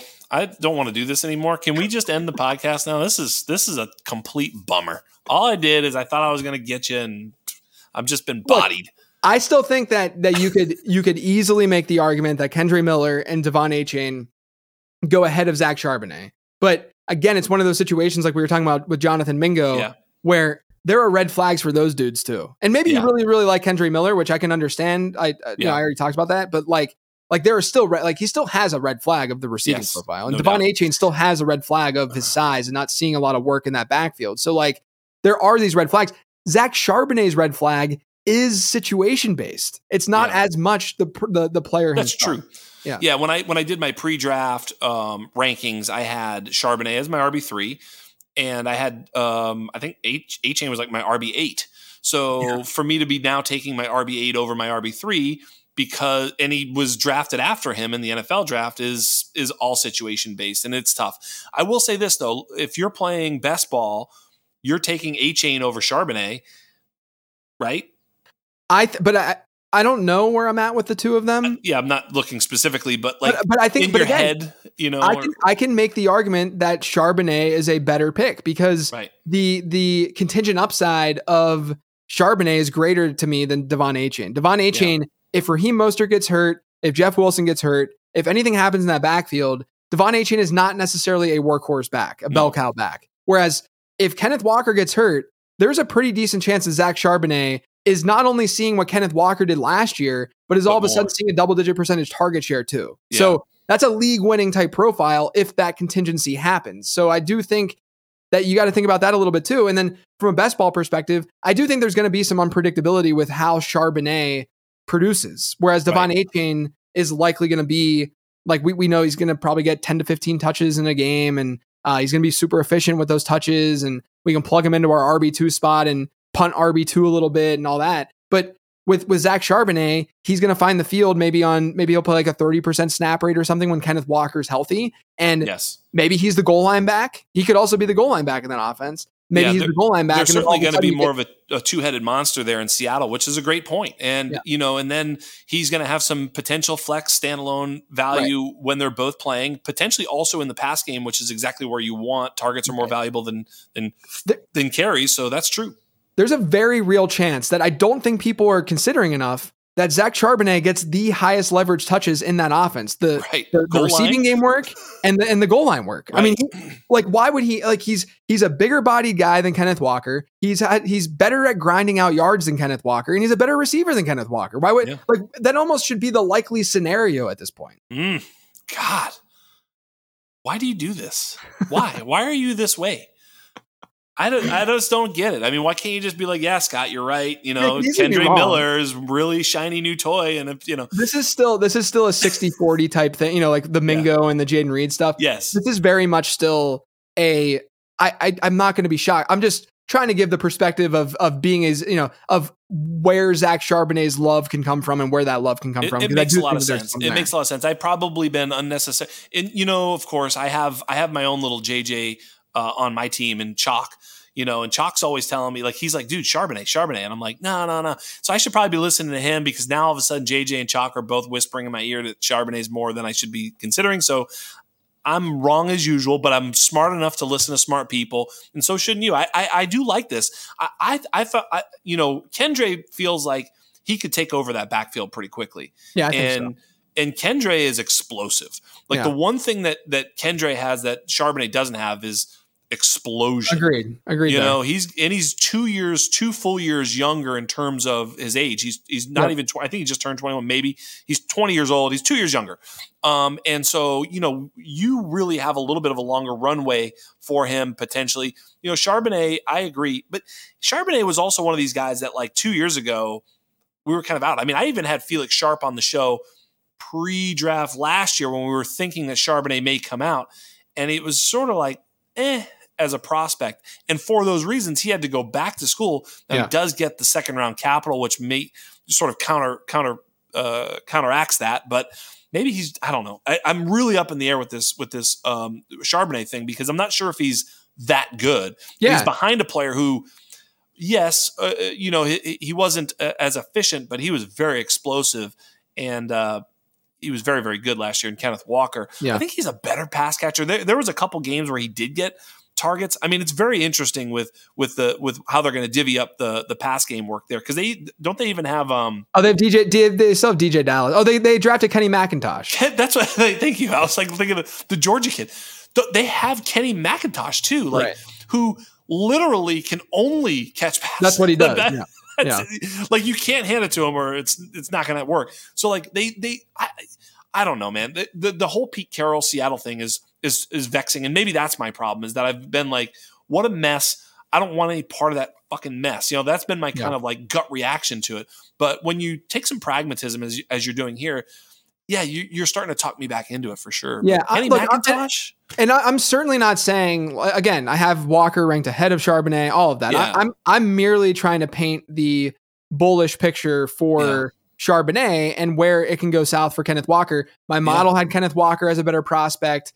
I think Kenneth Walker was the better prospect. But again, the overlap is really hard to ignore of what Walker was deficient at last year and what Charbonnet hypothetically does well if he does hit that like 60th, 70th percentile outcome within his profile. Yeah, totally. You've done a great job. I think they were kind of a group anyway. I felt like Charbonnet, A-Chain, and Kendre were players I would be targeting, and I was targeting. It's just that I've taken Kendre over Charbonnet, and that doesn't necessarily feel like a mistake. But in some ways now, it's feeling like maybe I should have mixed that up. That's what I did. Yeah, I've mixed it up. Yeah. I've mixed it up, and I've taken some A-Chain on some win now teams that I'm like just kind of hoping to catch lightning in a bottle. Obviously, that could go very, very bad because of his size. But you know, I do like to see it did make sense too. He was not an outside runner. Like he would mix it up in the middle. A-Chain would, and he was a track star, so of course he kept his weight down. It like kind of made sense. There was just a recent little blurb that he's like, yeah, for the first time this year, I'm not doing track, so I can bulk up, so I'm going to bulk up. And it's like, oh, that makes sense. You're a fucking track star. Of course, you're not going to put on like 205. Like, why would you do that? It makes no sense, right? Yep. So maybe A-Chain's something. We'll see. I mean, he's also got a little bit of an outlier profile, but you know, if he hits in that offense, it could be fucking fireworks for sure. You at least see that, right? Exactly. And the thing with A-Chain is that it's okay, I think, to subjectively say this might be an outlier because of where you're taking him in rookie drafts and the opportunity cost involved there. We've already talked about how freaking up in the air like everything is when you start like hit the second round of these rookie drafts and superflex leagues. There's going to be hits. Like that's the thing. There's going to be hits out of this group. It's just a matter of who it is. And so since it's all up in the air, I think it's totally reasonable. I mean, I was not on A-Chain at all pre-draft, but I even said to my Discord and others pre-draft, I was like, the one spot that he can go to that Miami. I'm going to bump him up is Miami. It's that is outside zone. And Mike McDaniel strikes me as one of the only coaches in the league that's going to be like, I don't care what his size is. I'm going to throw him out there because he's good. Yeah. He's, I agree with that 100%. And in that offense too, as you point out, there's just a lot of speed to go around. And when you talk about Mostert, like, honestly, not you, but like, don't give me Mostert. Like this is a guy who bounced around the league. I mean, I know it's this, he's just now he's 32 and there's just nobody there in his way. I mean, there's a running back on every team. So of course there's always somebody in your way, but there's more nobody in his way there than anywhere else. Like there's nobody there, you know, I mean, yes, Mostert is a guy, but you know, A-Chain is everything Mostert wishes he could be, including fucking 10 years younger. Yeah. Yep. After that though, so I'm agreeing with you. Those are the top 5. After that, it's very murky. And, you know, I'm basically just taking wide receivers until much, much later. Are you kind of handling the running back position that same way? Yep. Same deal for me for the most part. I've sprinkled in some like Tank Bigsby and stuff because I did like him as a prospect. And again, you have that contingent upside. It's not a lot different than Zach Charbonnet, where he could maybe have some weeks in there where he's effective, a flex, deeper dynasty roster type play, or lineup, I should say, not necessarily just roster. So I've taken him at times, but the one guy that I've probably looked at late most is a guy who did not get the right landing spot, but I'm still buying Izzy Abanikanda. And the main reason is who he is as a profile, but also when you get into, especially he falls in the fourth round all the time of these rookie drafts, right? And so when you are looking at the fourth round, you're getting players, you have to understand how low the hit rates of these players are. It's just obscenely low. Yes. And so I would rather buy into a player who's slipping because of situation. So there's sort of two ways of thinking about this. I would either buy into a player who has a very obviously good situation that I'm going to find out if this guy's good or not, and I can flip him pretty quickly. That's one route you can go. Or I'm going to buy into a player where if Izzy Abanikanda went to a very average situation, he would have been a second round rookie pick, more than likely. And so he's a really, really good and fun profile. I think that he could still get some work in that offense, even when Breece Hall is healthy. But I also think that he's sort of insurance for this team right now who's in win now mode with Aaron Rodgers, where they didn't have this bigger bodied guy who they could really rely on. I know they had Bam Knight last year come through towards the end, but he's a jag. And then, Michael Carter's smaller, and they clearly don't like Michael Carter that much. Obviously. And so with Abanikanda, bigger body guy, tons of speed to be that 1-2 punch with Breece Hall. And I looked this up. This was part of a newsletter I sent out before the draft, but 7 running backs in my prospect database had a speed score above 105 while entering the draft under 21 years old, which is what Izzy Abanikanda is at. He was above that 105 speed score, and he's young. He's the youngest guy in this class. Those 7 running backs, Ezekiel Elliott, Joe Mixon, Darius Geis, Trent Richardson, Todd Gurley, Breece Hall, and Cam Akers. So he's among some very, very, very good running backs that came out with a similar profile, similar size, etc. And then obviously the upsides there were not only could he get more work than we expect to start this season because of this Breece Hall injury, but also what if Breece Hall gets hurt again? And then Izzy Abanikanda in a very good offense is all of a sudden a fringe RB1, maybe firm RB2 in fantasy. All right, I'm having fun again. Now you've reeled me back in. Now we're having fun. See, you can do it. You're good at this. I told you this is fun. I love Izzy Abanikanda for exactly the reasons that you stated. I didn't know that list, by the way. The over 105 speed score, and it's a cool one. And ultimately, that's exactly right. Yes, he's a young, phenomenal athlete. Right, that's what he is. And so again, Scott Barrett poured a lot of cold water on my Izzy Abanikanda last week, but I agree with him that he's just a terrible practitioner. He was not good at breaking tackles, which also is a very translatable skill to the NFL. It's why we like Zach Charbonnet, right? Zach Charbonnet is a lot like David Montgomery. He's not exactly an amazing athlete, but he's going to be good at football, and coaches are going to like him, and he's going to be plus, expected value on a per touch basis. So here we go, right? Effective rate, right? So, but Abanikanda, he tantalizes the mind. What's possible? The upside is there, and I'm with you 1,000%. While I had him as a top 5 back pre-draft, which is probably asinine. Look, if he got draft capital, if he landed in Miami, right, be over. Oh my God. I would have had. He'd be a late first rounder if he went to Miami. 100%. Third round, Miami was the spot, and that's where A-Chain went, and I have a hard time backing off. But yeah, that's exactly right. So now he's sort of quote unquote stuck behind Breece Hall, but he's still 20 years old. He's still that athlete, and hopefully, I'm not sure, but hopefully he can learn a little bit. He does have the body to break tackles. I don't know, man. Maybe is that a skill? Is that something you can't learn? I really don't know. I do know it's a gigantic red flag, and his draft capital is a gigantic red flag. Those two things aside, everything you want to talk about with Izzy Abanikanda is pure upside. So, yeah, late third, fourth. I mean, he certainly doesn't get in any fourth rounds of drafts I'm in because I'm snapping him up somewhere in that third round. I'll trade back up. I need to make sure I get Izzy for those reasons. He's just got absolutely huge ceiling. So I love that take. I don't know. Let me ask you this. You're taking Izzy ahead of like would you take him ahead of Tajay Spears? I still have Spears ahead, but I'm lower on Spears than the market because of I actually didn't like Spears nearly as much as others did as a prospect. Yeah. Everyone like looks at his, he was such a freak from a production standpoint. Well, he did it at a smaller school, number one. Yep. Number two, it was more efficiency than actual volume. And that's a red flag whenever, he's good. I think that he's a great compliment. I think that he's going to be a great committee back, which is why in the short term makes perfect sense with like a Derrick Henry, at least for this year. But I think that we're looking at a situation where not only is the ACL situation like a flag, but his like knees and stuff. But I think we could see a scenario where Derrick Henry's not a Titan next year and they bring in another running back. I mean, I don't think that's really out of the question. I don't think we should assume I think there's just... I don't assume that. I actually assume what you're saying. I agree with you. Yeah. I think that he's a better prospect than like a Chase Brown, but I actually think that Chase Brown has just as good of a likelihood to be a true bell cow for the Bengals as Tajay Spears does for Tennessee. That's exactly right. Yeah. You can say Tajay might be better, but it doesn't really matter. I think he's more of a compliment back in the NFL. Right. I think that's how the NFL sees him. For me, it was kind of like the whole...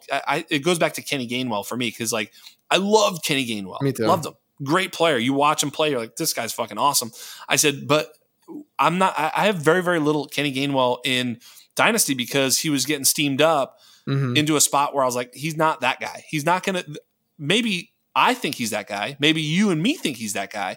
But you said it earlier in the show. If NFL coaches don't think he's that guy, it doesn't fucking matter what you and I think. It just matters whether or not he gets that type of usage. I think Tajay falls in that bucket where he's not going to get, bell cow usage or they say 1A, 1B. He's a B back, not an A back. Yeah, and he's fine. I mean, there's nothing wrong with like a flex type player. I just think that that's the kind of player that he is from a fantasy perspective. Yeah.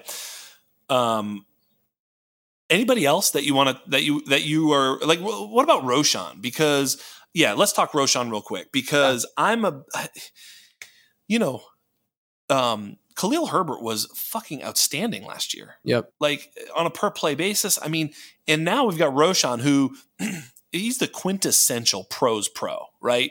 And he's the quintessential coach's pet. He's the guy that, he does everything well. Pass block. He's a rock. He's big. He can take goal line carries. He can take, he can catch the football. He's just an all around player, but he's not explosive. Right. Khalil Herbert was fucking lightning last year on a per touch basis. Which one wins out in Chicago this year? Yeah, I have Roschon as the next guy after Kendre Miller, but it's a good bit after because I think that you're drafting tight ends and wide receivers sort of in that range, and then you get into like the Spears and Bigsby after Roschon, in my opinion. I do too, by the way. Yeah, I have him at RB6. Yeah, but the issue is, in the short term, I do think Khalil Herbert's still good on the ground. And Chicago's already come out and said, hey, we want this committee backfield. But I do think that you can be somewhat aggressive with Roschon because he does the things that they don't have there, which is, Deontay Foreman and Khalil Herbert have not been pass catchers throughout their career at all. Deontay Foreman's played a longer time than Khalil Herbert has, and he has not shown those pass catching chops. And then Khalil Herbert definitely has not. I mean, they've been using, they were using David Montgomery, who's fine, but he's not like this elite pass catcher. Right. And so they go out and they get Roschon Johnson, great in pass pro, and can play that role. And really has a 3-down skill set. Doesn't look good in my model because he played behind Bijan Robinson. Obviously, he doesn't look good from a production standpoint. But I think Roschon's a fine enough pick because, it's easy to say the Bears are saying this to the media that they want this committee, but we know that it doesn't always work out that way. So I think that you can still invest in Roschon and go that route. It's just a matter of like, I like a lot of the wide receivers sort of in that second round range a little bit more. Yeah. I haven't been like overexposed to Roschon as much as I probably would want. Just because there's always someone in my draft who likes Roschon just a little bit more than I do. Yeah, I've felt the same way. When I've seen him slip, I'm happy to catch him. Yeah, I love catching Roschon on the slip in these rookie drafts because I feel like there's asymmetrical upside with him where he could actually be the lead back this year.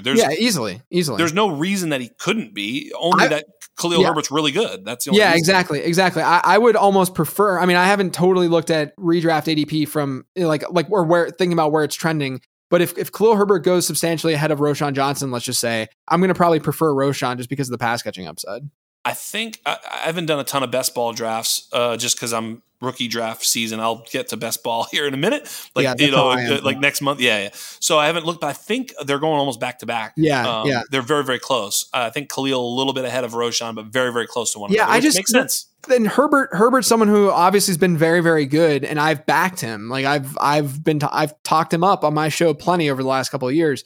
The issue is this is not the regime that snagged him to begin with. And they've just done things that show that they don't necessarily see him as an every down back right now. And I don't know if that's ever going to change. So, we've done it all, man. We've talked quarterback, we've talked running back, we've talked wide receiver. I think I agree with you that the A-Chain, Charbonnet, Kendre is after this sort of the top, guys. And I'm wondering, one of those top guys is Dalton Kincaid right now. Dalton Kincaid is getting steamed up in a big way. And I'm with it, man. I love Dalton Kincaid. I got a little bit of scared for a minute there towards the end of the draft cycle when they were talking about he's 222 pounds. He's got a bad back. And I was like, what the fuck? Are you sure? And I was like unsure if he was going to get drafted in the first or second round. So I got a little bit scared because I was Dalton Kincaid tight end one the whole offseason until I got a little scared. But now I'm right back there. I think Dalton Kincaid is a receiving tight end a la Zach Ertz. I don't think he's, to say anybody's Travis Kelce or anything, it's kind of stupid, but he does profile as that sort of receiving style tight end that I think can kind of just hold his own, not really be a plus, but just basically be in on enough running plays to hold his own, to be in there for play action stuff. But I think he's a really good sort of, hey, we're passing. Guess who passes all the fucking time? The Buffalo Bills. Right. They basically just line up in shotgun and pass. They've gone whole games where they basically the only run plays are sort of like here and there or Josh Allen scrambles. So I think he fits perfect there. How high are you willing to take Dalton Kincaid in rookie drafts? Yeah, so in tight end premium, a little bit different. I think you can take him in the range of where some of the I'd still probably take Addison over him, but I think you can still take him in the range of where QJ and Zay Flowers go and stuff. I agree. Take him over them. Yeah. But in a non-tight end premium league, I think he's in the tier with Charbonnet, A-Chain. Or at least that's where I have him. Mostly, there's a few reasons for this. Tight ends don't appreciate as well in value. True. In regular tight end leagues, non tight end premium leagues. Yes. So there's that you have to think about. But I will say that the plus side of Dalton Kincaid, the Bills right now, their primary slot receiver is Khalil Shakir, who I love Khalil Shakir. I have him in our league. I think I have him everywhere. Yeah. Yes. And if you look at what the Bills did in the draft, they didn't draft a slot guy. They drafted Justin Shorter, who's a perimeter receiver, and then they draft Dalton Kincaid. And so I think this lends itself to them running a lot more 12 personnel with Dawson Knox. I think it lends itself to Kincaid actually playing the slot, like they've been saying, where Khalil Shakir can get thrown in there too and play a little bit. But I don't think Khalil Shakir is going to be this 25%, 20% target share slot guy in that offense, right? Yeah, no. Hopefully it does because I have him in a lot of places. Yeah, exactly. Right. So I also over the offseason I built a tight end model finally. And I haven't published it. It's not my prospect guide or anything, but I've sent newsletter blasts about it and stuff. And it does pretty well looking at historical results. It only goes back to 2015 though. And it only looks at drafted tight ends. And Dalton Kincaid is a 98th percentile guy in that model. And the guys who are around him are Kyle Pitts, who's the 100th percentile guy. He's the top guy in the model. The model loved George Kittle. It loved Mark Andrews. It loved Dallas Goedert. All of those guys are up there with him. And then there's Evan Ingram there too, who's good. He's been fine enough.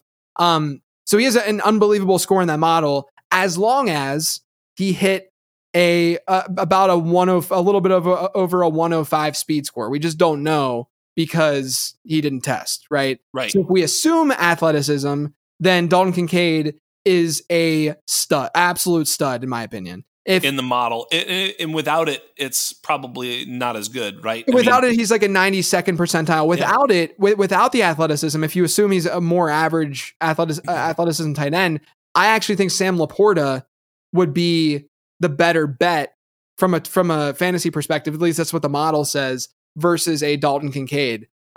So I'm siding with him being athletic. I'm siding with that, but I don't know if the 98th percentile thing with Dalton Kincaid right now is like a firm this is what he is. You got to kind of have a little bit of leeway with that just because he didn't test.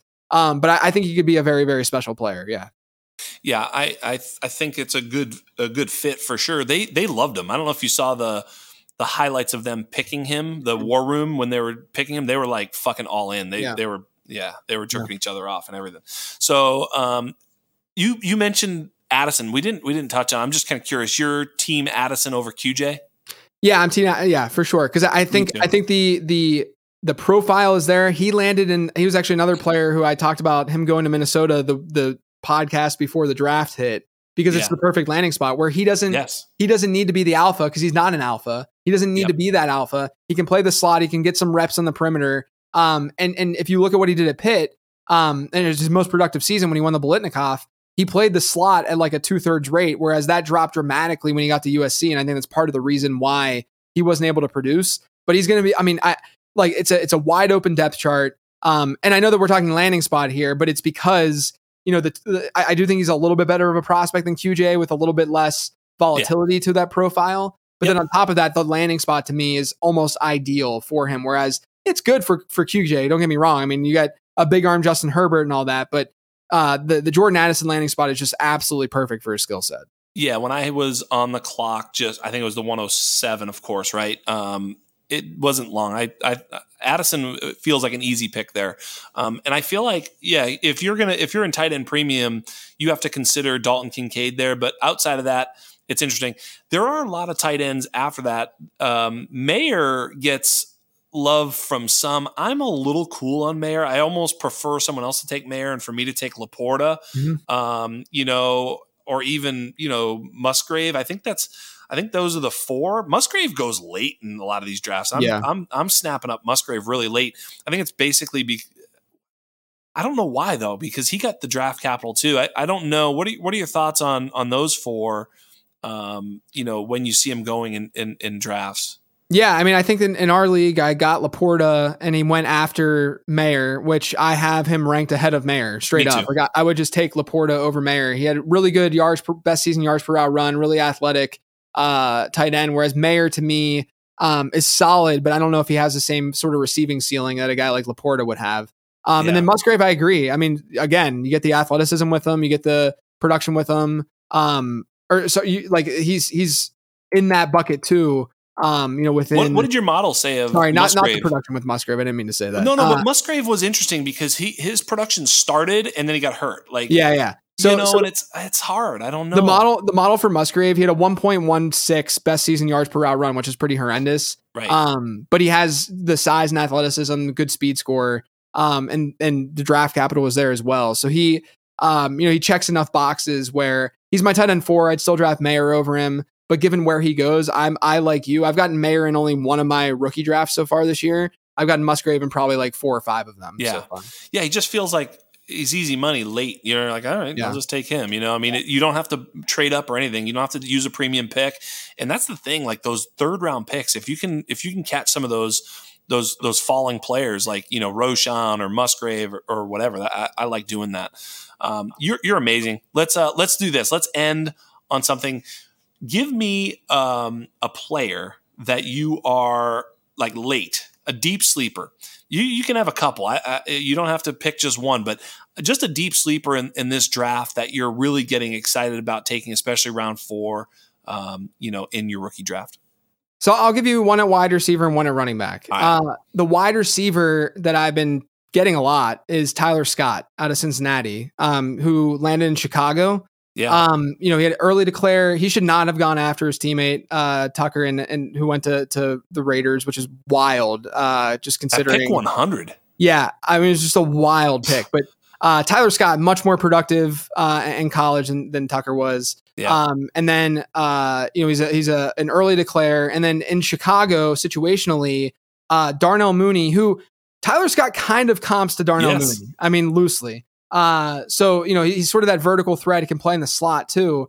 Darnell Mooney and Chase Claypool are free agents next year. So all of a sudden, if Tyler Scott shows up this season, which he might get some reps, if he shows up or he shows up in camp, whatever, there's a chance that he's the wide receiver 2 on that team next year.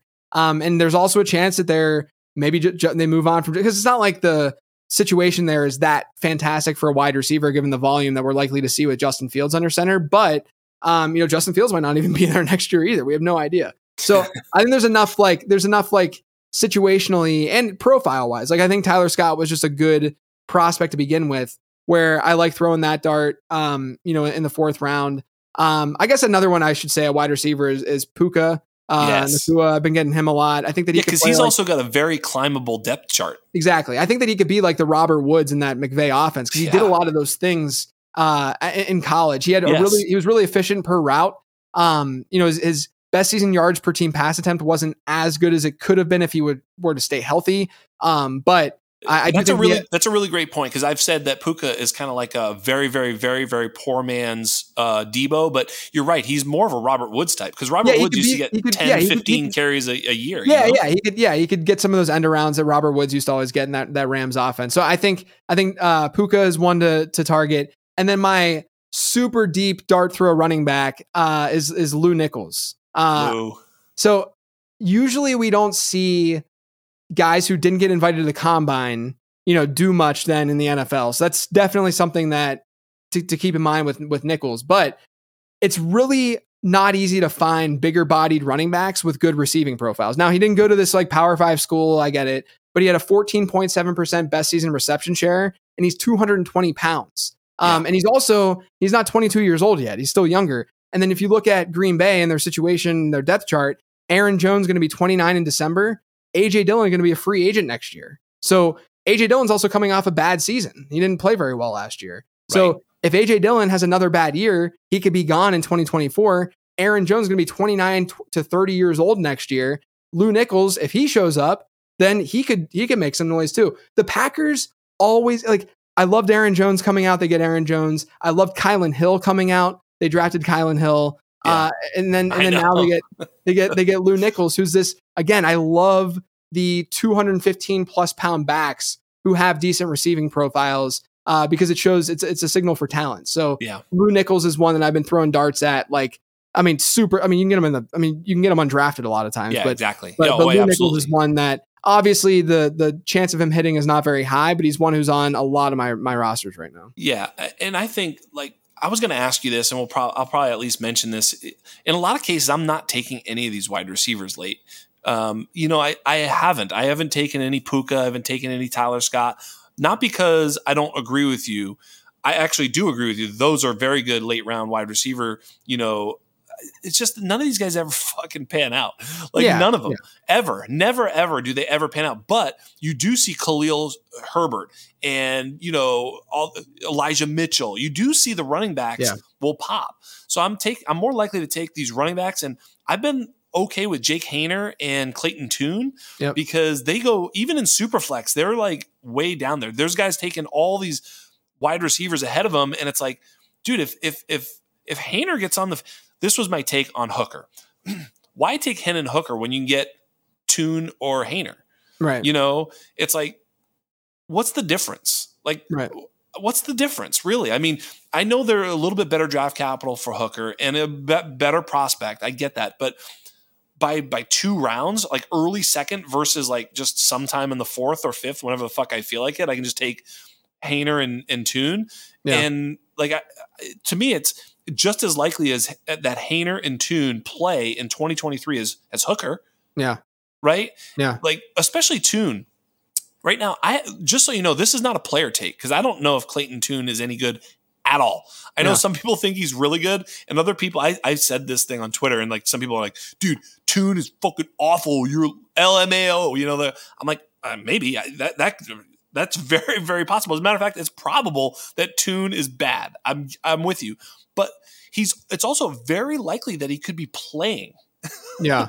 And if he gets out there and if he's average, if he's just an average quarterback, you take a 4th or 5th round pick and turn it into whatever a starting quarterback is worth, in a super flex draft. I mean, in a super flex league, I'm taking it. So what do you think about that? Yeah, I mean, from a game theory perspective, I do that all the time where I get guys like Davis Mills and I flip them no matter what the next year, no matter what. I just, I don't, I think that you can make a somewhat different argument for Desmond Ridder this year only because the weapons and the situation is really, really good for him. But he's still not a bad sell. Right, exactly. He's still not a bad sell. Like those types of the guys who don't get that draft capital, highly, highly unlikely they're going to become highly, highly unlikely you're going to regret it. Right. That's really what it comes down to. So I mean, there is the Dak Prescott, Russell Wilson upside play there too. I see that, but that's not even the game I'm playing. I'm not saying Clayton Tune is going to be Dak Prescott. Right. I'm saying that Clayton Tune might play. And that's all that matters. That's all that matters. And so I'm just looking for the guy that might play. Yep. And I think he's more likely to start 5 games this year than Hendon Hooker is. I mean, injury, whatever. But, if everybody's healthy, I mean, Kyler Murray is hurt right now. And I put out this tweet, JJ, and Dr. Mueller or whatever was on there saying, dude, so isn't Colt McCoy. Colt McCoy might not even play this year. It's like, I was making this Tune pick before I knew that. Yeah. That is making the assumption that, exactly. Yeah. That's great added knowledge. This is great. So those are the types of players I've been targeting late. Just positional value, like running backs. I'd much rather have Lou Nichols than any of those wide receivers. And I don't even like Lou Nichols, but you're right. Like the running back has the chance to somehow elevate due to injury. These wide receivers, we say it all the time. A target is earned, and it's likely they're not good. It's likely Lou Nichols isn't good too, but if he's in the game, a carry is not earned. You do not have to earn a carry. You just have to earn getting your ass on the field, which sometimes is like by default. So anyway, that's you know this. For sure. For sure. Hey, you're amazing. Thanks for coming on my show. Thanks for spending all this time. Appreciate it, man. I got to tell everybody to make sure, look, we subscribe to you. We do. The Undroppables, we want to see what you're doing. We think you're great. We support you. We are fans of you. So thank you for being great. Tell everybody where they can find all your awesome stuff. I mean, lateroundquarterback.com, all that. Just tell them where they can find you because they ought to.